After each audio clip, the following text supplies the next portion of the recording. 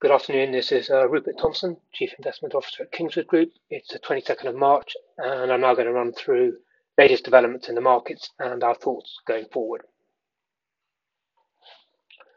Well, global equity markets slipped back a little last week following their recovery over the previous couple of weeks, but it has to be said, government bonds, rather than equities, are really the real focus of attention at the moment. If there's one variable which market strategists are obsessing over at the moment, it's the 10-year US Treasury yield. It rose further last week to 1.73% and is now up as much as 0.82% since the start of the year.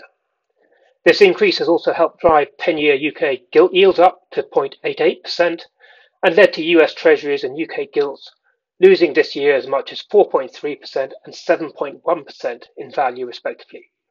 Hardly the kind of performance befitting supposedly risk-free assets.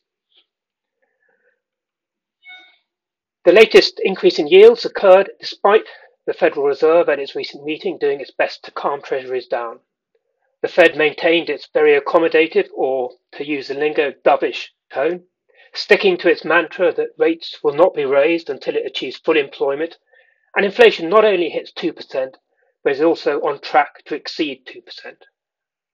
The Fed also extended its forecast out to 2023, and the infamous dot plot showed a majority of Fed members forecasting no rate hike before 2024.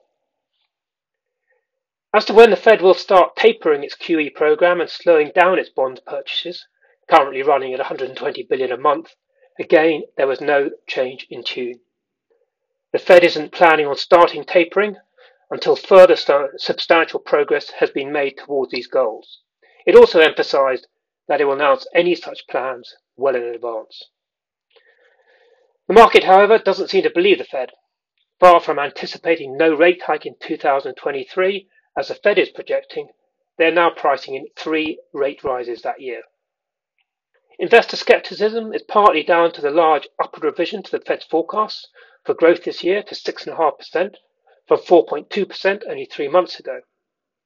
Inflation was also revised higher and is now expected to be running a bit above target by year end.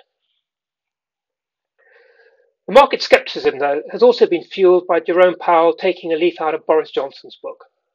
The Fed chair has been emphasizing that the tightening timetable is data rather than date dependent. So where does this all leave us? Most likely, QE tapering will start early next year and take the best part of a year to complete. This may be then followed by a pause for a few months as the Fed reassesses, with the first rate hike occurring later on in 2023. Even allowing for the fact that markets often overshoot, this all suggests that much of the upward rise in bond yields should now be behind us. This in turn leaves prospective returns from bonds not looking quite as dismal as they did. Even so, they should still fall well short of the returns likely to be delivered by equities.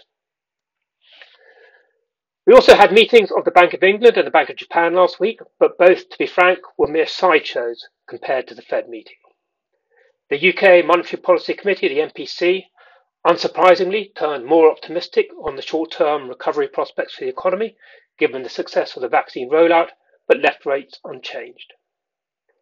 The first hike, the rate hike in the UK, now looks unlikely to occur until 2024 at the earliest, particularly now the Bank of England is contemplating running down its bond holdings rather than just ending new purchases before it starts to raise rates.